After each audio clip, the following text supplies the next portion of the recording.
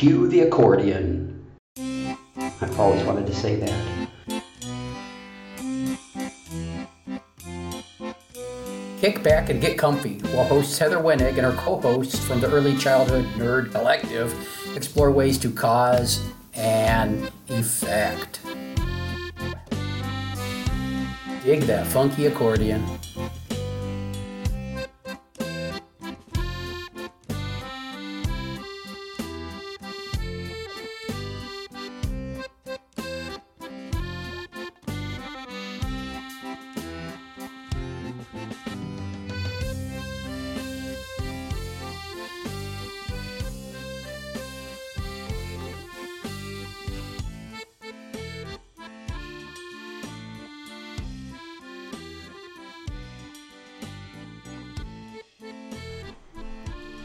Hey everyone, welcome to Cause and Effect. We're glad you're here with us again, and joining me today is Travis. Hi. He just had to fight his dog down into a space where he couldn't hear us. Into a hole. I had to push him into a hole. Which fits today's topic because we're going to talk about childcare and doggy daycare and how they compare. And that was really rhymey, and that was unintentional. So are you ready for the quote? All right. Okay, so this actually comes from Lisa Murphy. I'm not sure what the original context is, but I can tell you, for me, it came in a text during a conversation between Travis and Lisa and I. So here's what she said. I won't be out of work until we treat our children as good as we treat our pets. And in a previous episode, Travis, you had said that we won't have, I think what you said, I'm paraphrasing, I'll let you clarify, but we won't have good childcare until we're doing as good a job as they do at doggy daycare. So sum up what you were trying to say. That's essentially it. It's You just said essentially? I just said essentially. Somebody punched me. I'm not supposed to say that word anymore. I'm a pacifist, so I can't punch you. Okay. I'll get a shot collar. But anyway. Okay, yes. Yeah, we talked about how the developmental appropriateness of dog daycares totally trumps the developmental appropriateness of most childcare centers. I mean, it's not even so much the quality, it's how they treat the people that are the things that they're caring for, especially in dog daycares where it's like every single thing that's there is there for a specific reason, whereas in childcare centers it's there because we think it's supposed to be there or because the schools have it there. So it's just really interesting to see how we all kind of meet these different criteria. But with early childhood spaces, it's not so much about developmental appropriateness as it is about preparatory curriculum. Right. And being here, teachers. Yeah, and here in dog daycares, they know that these dogs just literally want to play. They're all they just want to hang out and play, and everything that's there is there to facilitate playing. It's really funny. Yeah. As I was getting ready, and sort of thinking things through after we decided this is what we were going to record about, I pulled out my NACCE Developmentally Appropriate Practice book, and there's a quote in there or very early on that always sticks with me, and in fact it's also written on flip chart paper on my office wall, and it's essentially my turn, but I can say essentially. I can say it. In a nutshell, we'll say. What they say is developmentally appropriate practice is about what we know to be true about young children, not what we think is true about young children. And I think that's kind of what you're describing. We get into, and even people with lots of training and have taken the classes, it's so easy to slip into that cultural childcare mindset that we're here to be little school, or I'm a teacher, I'm not a babysitter, which I agree with, but what that so often translates into is So I'm going to do things that I remember teachers doing when I was a kid, but what they're remembering is elementary school, probably not early childhood. And we just get into this cycle that we can't get out of unless we're really intentional about it.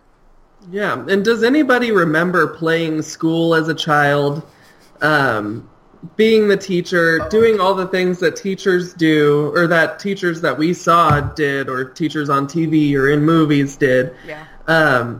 Where it's so funny because when I go into early childhood spaces now, I see teachers behaving like children who are playing school. Yes. They are acting like a childlike caricature of what a teacher is supposed to look and act like. Yeah. And it's really frustrating, but at the same time, it's like nobody is it's come to this point because nobody's been there to say, hey, we're not here to play school, because that's what most child care centers are needing to look like in order to meet what a lot of these parents want out of them, right. Is that they want it to look like little school. They want it to look like they're getting their kids ready for something. Yeah. And I just take such an issue. Like, I mean, I'm sure we talk about this all the time, but it's such an issue that we're so worried about getting kids ready for something that we wind up just playing this childlike game that winds up hurting them in the long run. Yeah. Now, if Tiff was here with us on this episode, we'd go off on a half-hour tangent about her and I playing school, because that's a frequent topic for when we were little. Because, and you're totally right, that is what we're doing, is we're children playing school so many times in classrooms. So I don't have a dog. I'm not a dog person. I can appreciate other people's love for their dogs. But it's not for me. So I've never used doggy daycare. I've never been to one. Have you, can you talk specifically about the kinds of things you see besides just that general, they're allowed to play all the time? Yes. So I've just pulled up the website for a very popular dog daycare chain here in Omaha. It's called the Paw Spa. Isn't that cute? Paw Spa. Yes. The Paw Spa Pet Resort. Yes. So in their space, they have Pet Resort. Sorry. Yeah. Yeah. It's for the dogs that have a silver spoon. But okay, so in their outdoor space, it's just a huge green space, open, totally open, and they've got sort of separations probably for the different kinds of dogs that they've got, and in the middle, they've got one small little climbing structure and a slide. I don't know what dogs do with a slide, but I think it's cute. They've got one little, really simple climbing structure. Everything else is open space, which says to me that they sat around and thought, what do dogs need to do when they're outside? They need to run around. Mm-hmm. They need to play. They've got this climbing structure, which dogs, it's small, but dogs don't generally climb on things. Naturally, it's not really one of their things that they do.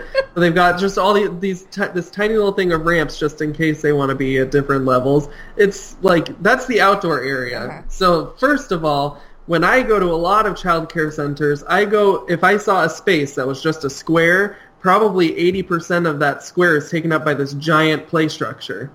This giant, and I get expensive. Where primates, get where primates, and we like to climb on things, but it does not need to be the only, we could have so many more developmentally appropriate uses of our space. And if you have a small space, authentic. You don't need a giant. Yeah. Yeah. So often what I see is that climbing structures, we get them because we think, okay, yeah, kids need to climb.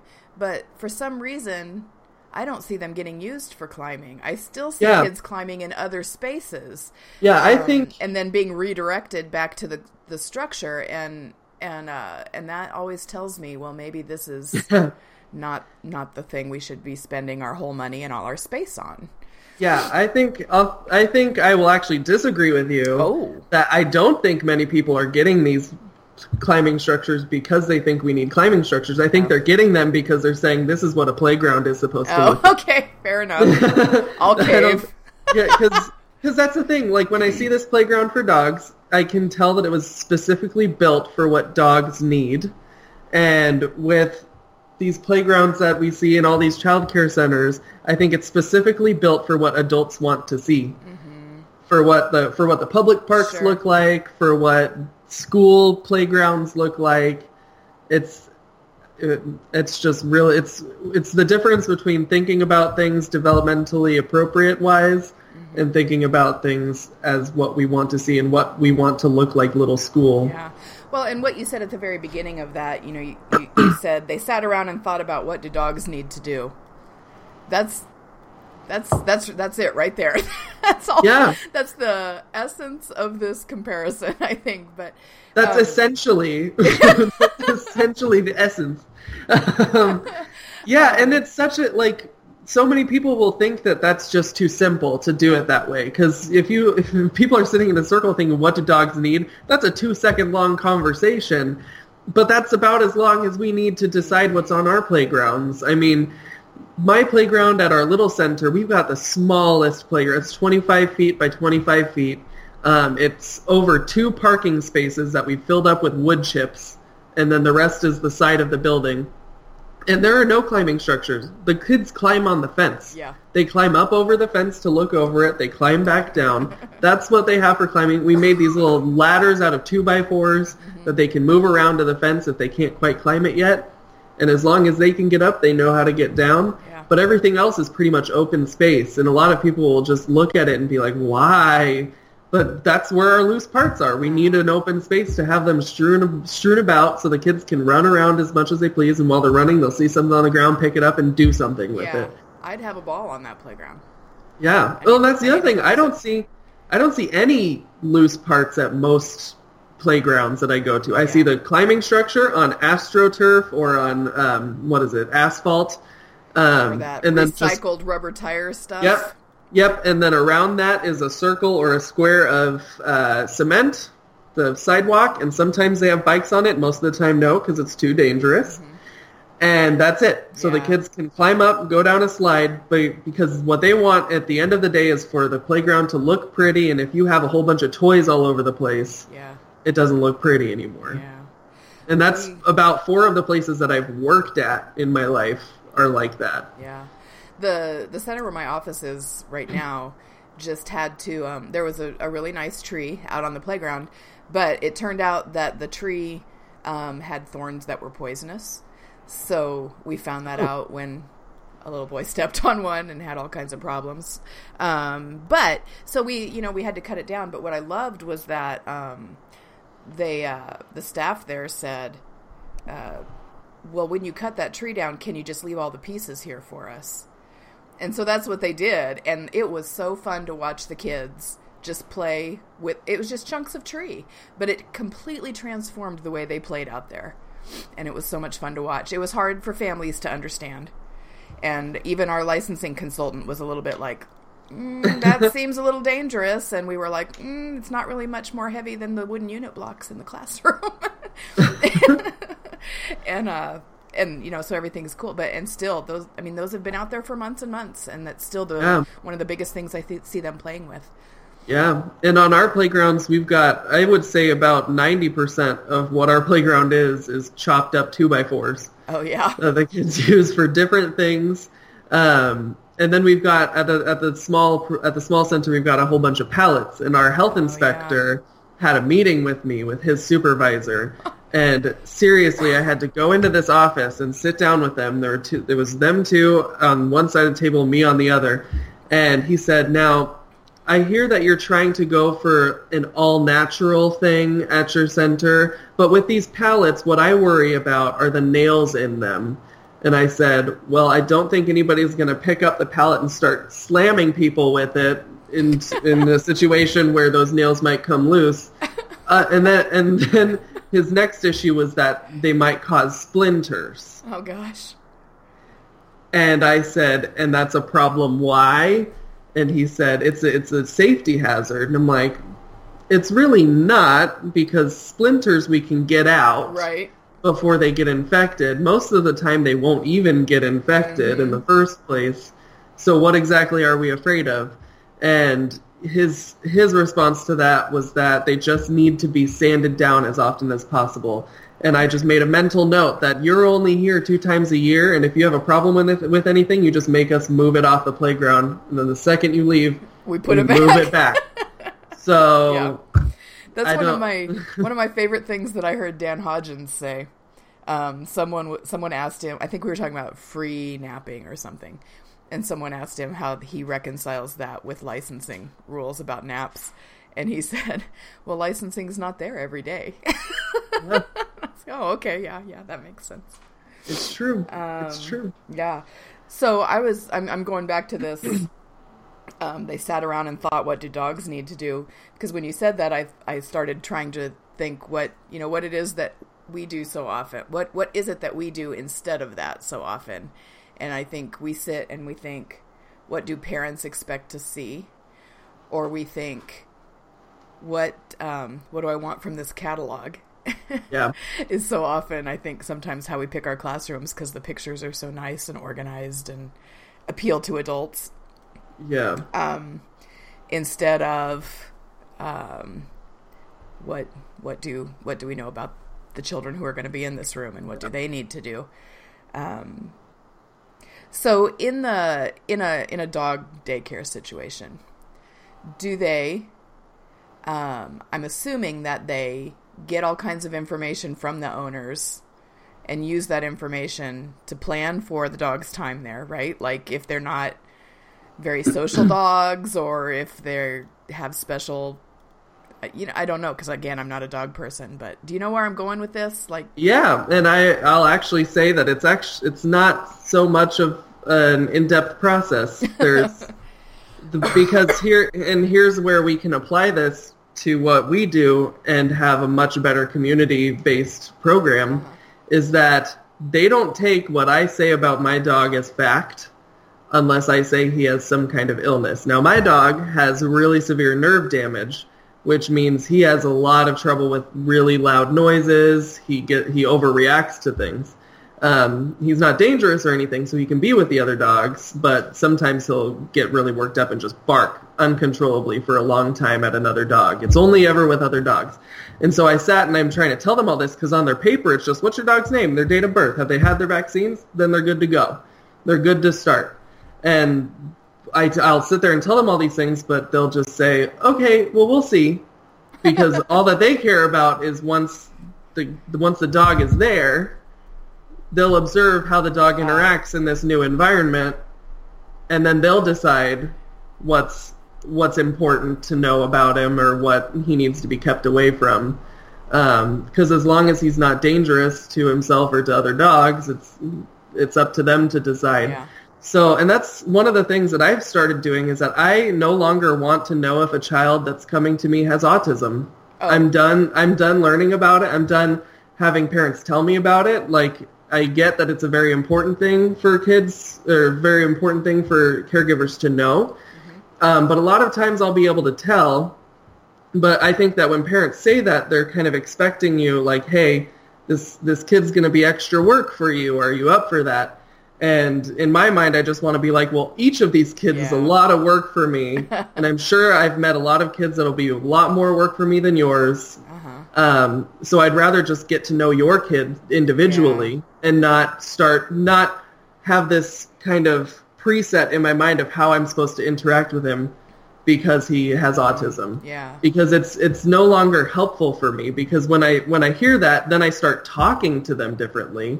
I start expecting them to do different things, whereas if I just meet them and get to know what they're capable of one-on-one, then I can shift what my expectations are every day, or with the mood, with the hour of the day. Mm-hmm.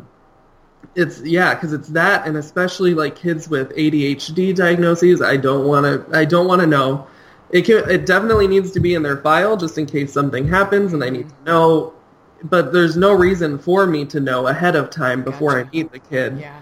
So I was initially going to take issue with what you were saying, but that I'm sort of coming around. But because, you know, I'm a mom who's used childcare. I've taken my kids to childcare. Yeah. And so my initial thought was, no, you need to hear what I'm going to tell you about my kid. Yeah. Because you know groups of kids and you know child development, but I know Curtis and I know Josie. Yeah. But then where my thoughts went next was, you know, so often I hear people saying in frustration, you know, I tried to talk to the mom about his biting and she just said he doesn't do it at home, and that can't be right. Well, it can be right because you act different in a group situation than you do at home with your family, and you don't have the same, you know, if we're talking about biting, we don't have the same stressors at home that you might have in a group of your same age peers. Yeah. So of course you're going to see different behaviors, but I 100% agree with the idea that and I used to say this a lot, and I've sort of gotten away from it just because I got tired of explaining myself, but every child is a special needs child in my mind. Yep. And if we are doing what you're describing, we're observing children, we're getting to know them, we're not coming in with any preconceived garbage about them,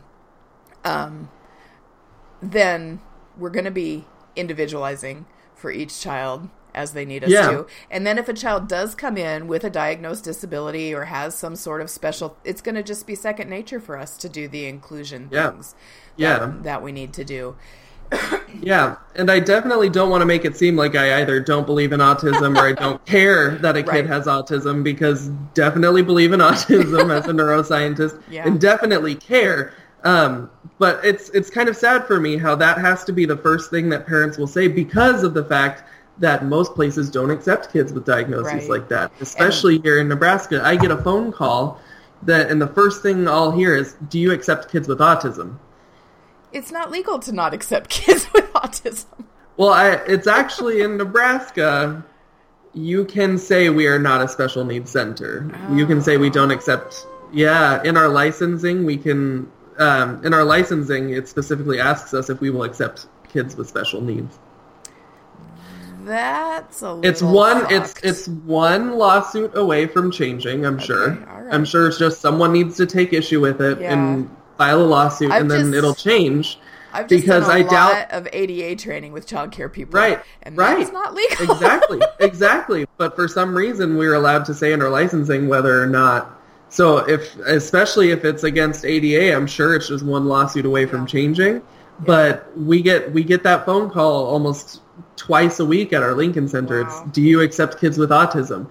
And a lot of times I'll just say, we accept whatever kids we get. I will say if a child is a flight risk, we're not probably the place, because we are right next to, we have an exit door, a fire exit door that goes right up to a very busy street. So if your child's, if any child here is a flight risk, it's probably not the safest thing, because they can just jet out that door anytime they want, and all that what would happen is a teacher would be chasing them. So whoever gets to the busy street first is there. So that's, whenever people bring up autism, that's the only thing I will ever say, is that we accept any kid that wants to come. I will just say that it's probably not your safest bet to bring them here if they have a flight risk. Yeah, so the ADA and childcare in a nutshell is, you can't just say, no, we don't take kids with autism. But you can say, tell me what he would need. Oh, yeah, I'm not sure we could do that. I mean, it's a fine line, and it's an easy line to walk if you really don't want to take children with autism. But just to say that out front. Yeah, and it's really frustrating, because I don't want parents to have to say that at all. I don't want parents to have to say, do you accept kids with autism? Or the first thing that I have to hear about their kid is they have autism. Yeah. Like a parent feels like they need to defend their child before they even get to, through the door with you. Oh, that's and sad. I think that's why we have a lot of children in our program who have autism, is because it starts with one parent who goes, I don't have to be constantly defending my kid here. Yeah. And then they tell everybody. I mean, our local Autism Speaks chapter sends kids to us all the time now, because of the fact that that the parents are just like, this is so much better than anywhere I've ever been. I'm not constantly getting behavior reports, because they're not expecting my kid to do what everybody else is doing, because we don't expect any kid to do what everybody else is doing. So I think it feels like a more inclusive environment. But then one of the biggest complaints I have had after that is that parents feel like the second their kids enter school, it's just downhill. The second they enter kindergarten, it's just totally downhill. Not for their behavior, but for like their quality of life almost, because it's just so depressing to be in such a free and individualized environment and then go somewhere where you're expected to do what everybody else is doing all the time. And a lot of times I will ask, just for my own sanity, do you feel like you should have sent them to a more rigorous academic structured place? And every time it's no. Okay, that's what I was gonna slip into that. Wouldn't change it for the world. Slip into Tiffany mode again and say, because play devil's advocate. That's what she loves to do. Because the conversation that I've had many times is, well, we know it's going to be a shock for them to go to school after being in this kind of an environment. So are we really doing them a disservice by not being more school-like early so that it's not such a shock?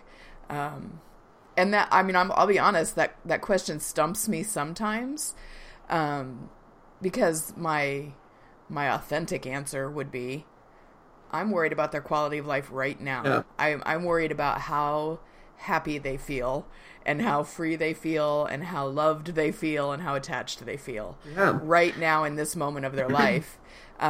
Do I feel badly about what happens then if they go into a school that doesn't fit them? Yeah, I don't like it, but that's on someone else's shoulders to fix. Yeah. That's the responsibility of the people that are causing that whiplash. Yeah, and that's the other thing is in one of my trainings that I give, one of the first things that I say is that we cannot worry about what kind of shock a new change is going to be for kids, because every change a kid goes through is a culture shock. Yeah. Every single change, and they've got 5 billion of them left. It's like I think people just want their kids to have this life that they can expect every single thing every day to happen and happen at the same time. And it's like that's the danger of these routines that people get into, is that if you're so worried about getting your kid into a routine that you have to do it every single day the exact same, the second that you are sick, down and out, can't implement that routine, their entire world gets upended. Yeah. And that's going to happen a whole bunch of times in their life. And it doesn't matter what you could have done to prevent that shock. What matters is how the kid has the tools and the skills to cope with that shock. Because I will say, having gone to a Catholic school where everything had to be on a routine, everything was crazy, I had to teach myself how to be bored again. I had to teach myself that I didn't constantly need to be in some activity. I didn't constantly need to be doing dance, or I didn't constantly need to be in a play, because it was just there was this routine that if you were sitting at home, you were lazy. If you were sitting at home with no TV on, no phone, no music playing, you were just lazy and unmotivated. And that's still what people think of kids who do that today. Yeah. Even just the kids who sit at home playing a video game, they're lazy and unmotivated. No, they're doing something, and they're coping with not having something else to do. Yeah. They're trying to fill their time by creating a hobby, a set of hobbies that they can have. Fun. Yeah, they're individualizing their life. And that's what and to get back to dogs, that's how we look at dogs. I mean, people leave their dogs at home when they leave, and they're not sitting worried about how shocked the dog's going to be at being alone. No, the dog has skills to cope with sitting, because they need to. It's part of what they need. They're denning animals. They need to be able to sit in the dark for a while. It's part of what they need. And the same thing goes for kids. They need to have periods of stasis where there's no activities. There's just sitting down, and then they have to figure out if they're bored and it's hurting them to be bored, then they have to figure out something to do for themselves. Yeah. Or do they just look bored to the adult who then has to swim and do something about it. Yeah. So, so did you wear a little skirt when you went to Catholic school? I did not. Nope, I did not. I wore I wore black slacks and a maroon shirt. Half the time my slacks smelled like cat pee because I left them on the floor and my cats would pee on them. I was definitely that kid. Same. And all these years later, I would be like, I would make fun of it, talking to my parents, and my mom would be like, "What the heck? Why were you going to school with cat?" Like, it's not like she didn't do laundry. Right. It's not like she wasn't. Nope, I was just grabbing what was ever on the floor and putting it on. So I was not at one of those Catholic schools where everybody was beautiful and manicured. Okay. All right, just checking. Just trying to arrange my mental model. No one ever asked questions. I was just the smelly kid. Okay. I'm sorry if that was painful for you. To bring that back up. No, I didn't care. Yeah, all right. I didn't care all that much. Yeah. So I feel like I need to say, we're not saying children and dogs are the same thing. Yes. Yes. We're not saying that you should get children on a rigid reward schedule or something like you would maybe if you were doing some dog training. But yeah, we're saying the adult approach should be the same. Yes, right? Yeah. There's a huge difference in how dogs learn and how children learn, for sure. Yeah. But it's a fundamental difference, but beyond the fundamentals, there's a lot of similarities, which means that we can draw these comparisons of how we facilitate dogs existing, how we facilitate kids existing, and pretty much how we facilitate anything existing that we feel we need to rear or bring up. Because, it's the same thing for how we treat disabled adults who are in either adult care centers or in group homes or something. It definitely has to be, we have to approach them based on what their needs are and what they're capable of, and then just facilitate an environment that helps foster their growth forever. And that's a very simple, broad thing to do. So it's not so specific as saying that dogs and children are even remotely similar. But it's just this entire culture of how adults in positions of power treat the people that they're in charge of keeping alive. Treat the things or people that they're in charge of keeping alive. Yeah. Okay, so I'm going to spring this on you. If you had to... so I'm trying to bring this back now. So if people are listening and feel like they maybe want to make a change or want to at least think about whether they need to make a change, are there questions that you think they could ask themselves to decide?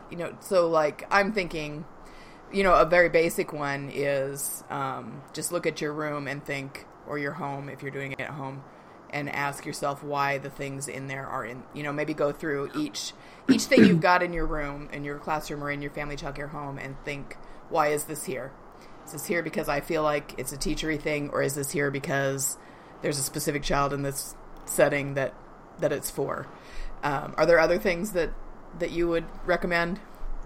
Well, I often get into this situation where I just feel like there's so much junk in the room that kids don't play with, or if they do, it's for the purpose of dumping it out and then leaving it there and then walking away, just because it's something that's become a little too boring for them. Or, if it's toddlers, for sure, toddlers have that whole deconstructive thing where it's just like everything needs to be dumped out, and the way that you fix that is just by not putting things in things that can be dumped out. Or letting them dump. Or letting them dump things, but having specific things that are better for dumping. Yes, but one of the things that I used to do with each new group of kids is I would start with a blank room. And you can do this in the middle of a year, too. If you're just deciding that you want to make sure that everything that's in the classroom is there because children want to use it, start with a blank room and start with a blank room, sit in the middle of the room and sing some songs. And as kids get either bored with you or annoyed with you, they'll ask you for things. And what I would do is I would have them in all these things in a different room, just piled up in their containers or whatever. And when kids would ask me for them, I would go get them and bring them back in. Because if a kid remembered or valued that thing enough to ask for it, then it definitely belongs in the classroom. And what that wound up getting rid of were all of these, like those counting bears. Those were gone. Nobody ever wanted those again. Markers. Nobody wanted markers again. It was just crayons and paint. Crayons and paint. That's all that we cared about. Markers in classrooms never work. Yeah. That's why. Yeah, exactly. So then I no longer expected that I needed to have markers there, or markers that even worked. I just got rid of them and didn't need them again because none of the kids ever asked for them. Now, if one day a kid does ask for them, I definitely have some that I can grab and bring in. Yeah. But knowing that it's not necessary for them to be there. And then a lot of things that I thought were amazing loose parts that nobody ever could figure out something to do with, that I might just bring in one day and leave them there and see if anyone does anything with them. If they don't work, I'll just bring them back out. Like I had PVC pipes. None of these kids have been touching PVC pipes. None of them want them. And so I just have all this loose junk. Parts list. Yeah, and so when you walk into my classroom now, after all this has happened, you'll notice that I have like 2 shelves that are just totally empty. Which is great because now when kids build something out of Legos that they don't want to take apart, I have a shelf that they can put them on. Yeah. So it all just kind of works out. Once they've asked for something, you keep it in the classroom? Yep. Like once it's been requested, yeah. Yep. So of course my mind is going through, licensing says you have to have a certain kinds of things in the room. And in Indiana we have Paths to Quality. That's our quality rating system. And you have to have 3 to 5 materials in the classroom for each of these areas. So, and if my mind went there, I'm sure everybody, lots of people who are listening, their mind went to their regulations. So, but you can make that fit. And you and I have talked about this. And that's just be prepared before you have the conversation instead of, if someone came in while I'm doing this blank room experiment, how would I explain it to them? And how can I say, that stuff's all still available to them? Yeah, and in Nebraska, we have it kind of easy because our only regulation about what goes into the classroom is that it's adequate materials, which I don't think anyone knows what the definition of that is. Right. But and we also... Adequate for whom? Yeah, we also have our... because adequate materials for my outdoor playground, when I was first opening... my inspector said, okay, well, I can't give you a license today because you don't have adequate materials on the playground. And I'm like, so what do I need to do? And she was like, well, I would just go to Walmart and get a couple balls. Oh my God. And that was adequate material. But we also have our Step Up to Quality, which does have some kind of lists about what should be in the classroom. And that's another thing, like Dan said, is that they're not there every day. And then also if they showed up, it would look so great for you to say, I'm trying to decide which of these materials kids actually value and get something out of. And so we're doing an experiment right now where I'm pulling things in. All the materials are still available. And if you're afraid to have that conversation, then you probably are afraid to have a lot of conversations that you should be having with your licensing specialist. Right. I think we just need to understand collectively as a field. It's okay to push back a little bit sometimes. Yeah. It's okay to be confident in what you're doing and then say, well, here's why I did it if someone questions you. Yeah. We don't have to sit back and let everybody else tell us what to do. And I don't know exactly why that's so hard for us. But I've seen it, I've been doing this for almost 30 years. I see it everywhere. I've seen it everywhere I've been. Yeah. That they just... And, for some, it may be just personality. They're not confrontational, or it may be that they themselves don't really know why they're doing things the way they're doing things. But for the most part, I just think we've let ourselves be pushed around too long. Yeah.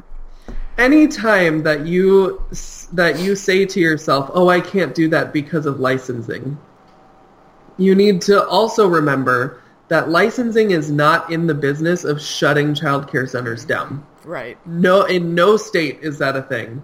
Mm-hmm. I can tell you right now, one of my centers had to operate, it was allowed by the department to operate without a license because one of our teachers was missing 2 hours of training.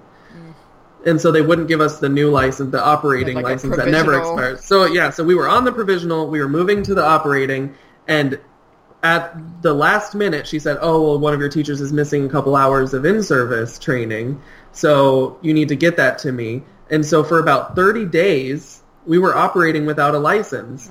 And that's illegal. That's illegal childcare. And they knew that we were operating illegally, technically. And they just said, you have, after that first 30 days, the day that we sent in the in-service hours, before she even got them, they had sent us a thing that says, in 30 to 60 days, we will refer you to the county attorney if you don't get your, if you don't get these hours into us. So they were literally gonna let us operate illegally for 3 whole months without a license. Yeah.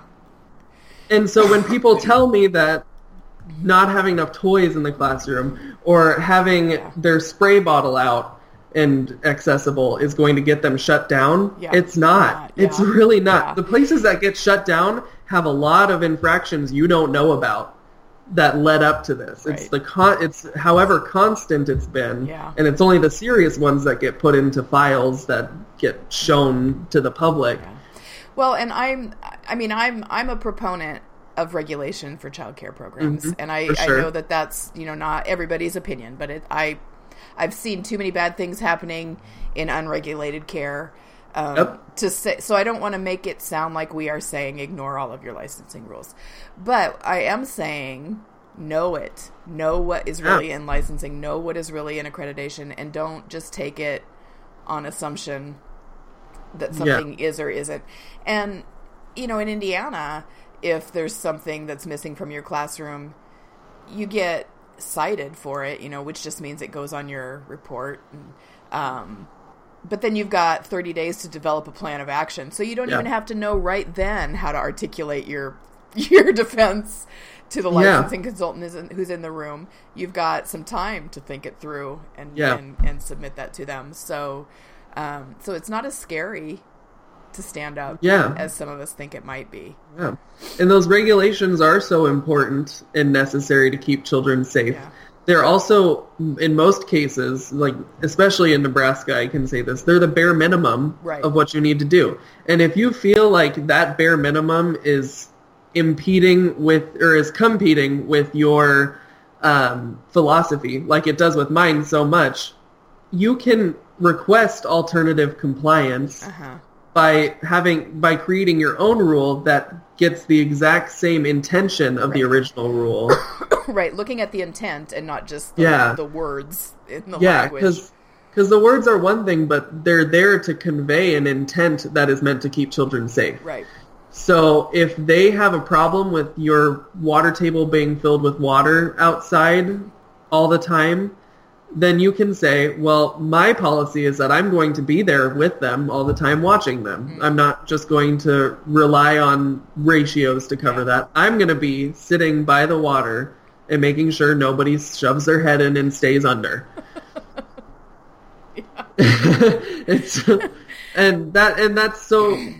That got me away from having to follow a rule that was there. I just said, well, I'm going to keep this here because I don't think it's unsafe for children. But I know that at some centers, if they had this, with the staffing that they have, it would be totally unsafe. Right. But with me, I trust myself. I can sit here next to it and make sure that this is where I plant myself so that I can have a good overview of what's going on at all times. Yeah. Well, and that's a good point. We had a case in Indiana. We've had several in the last few years, but we had a case in Indiana a couple years ago. So in Indiana, if you are affiliated with a religious organization, you can be a registered ministry rather than a child care center. And it's the lowest level of, like an unlicensed home who receives voucher money has more regulations than a registered ministry. No ratios, no any of that stuff. And there was a case in Indianapolis where a child wandered away from the group and drowned in the baptismal. And so the immediate reaction was, for a lot of people and a lot of conversations was, well, we got to get water out of all the centers. What about our water tables? It's like, no, we have to supervise. We have to have adults who are present and group sizes that are manageable. And that's what we should be hollering about, not water. Yeah. That was a, one adult for 40 kids, no one's paying any attention kind of bullshit, not water is bad. Yeah. But that just happens too often for me to say, no, we shouldn't have any regulations. I have to tell you, so this is, sorry, a little less serious than the last story. But one of the things that Indiana regulations say, and I think this is sort of an example of, regulations aren't written by child care people typically. Sometimes we get to have a little feedback, but they're written by legislators and lobbyists and whatever. But in the list of things that are banned from classrooms in child care centers in Indiana, projectile toys. Which I think is so funny. Because any toy. Every toy, yeah, every projectile toy, if you're properly Every motivated. toy in my hand is a projectile. So that just makes me laugh every time I see it. Oh, God. See, I just threw a pen in my face to demonstrate how everything is a projectile. Okay, any last thoughts about it? I think we covered a lot of good stuff today. Yeah, I do too. And I definitely think that blank room is such a good idea if people can make it work. That's what I would say is maybe the best takeaway from this episode is to really look at what you've got in your room and think about why you've got it in your room or on your playground. And maybe visit a doggy daycare and see how they do things. It's not just to make yourself real happy. Yeah, I was just going to say, like I said, I'm not a dog person, but I got real joy inside my heart when you were describing the play space and the dogs running and the green space and all that stuff. The indoor is about exactly the same. Yeah. Except they've also got an indoor swimming pool because, again, silver spoon dogs. Okay. Right. Well, that is crazy. Okay. All right. Well, let's wrap this one up. Thanks, Travis. All right, thank you. Thanks everyone for hanging around with us. Have a good day. Have a day. Have a day.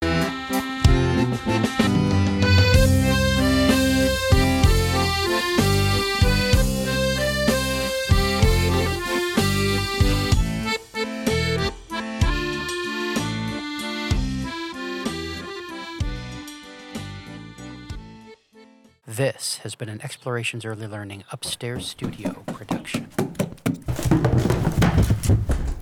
Oh.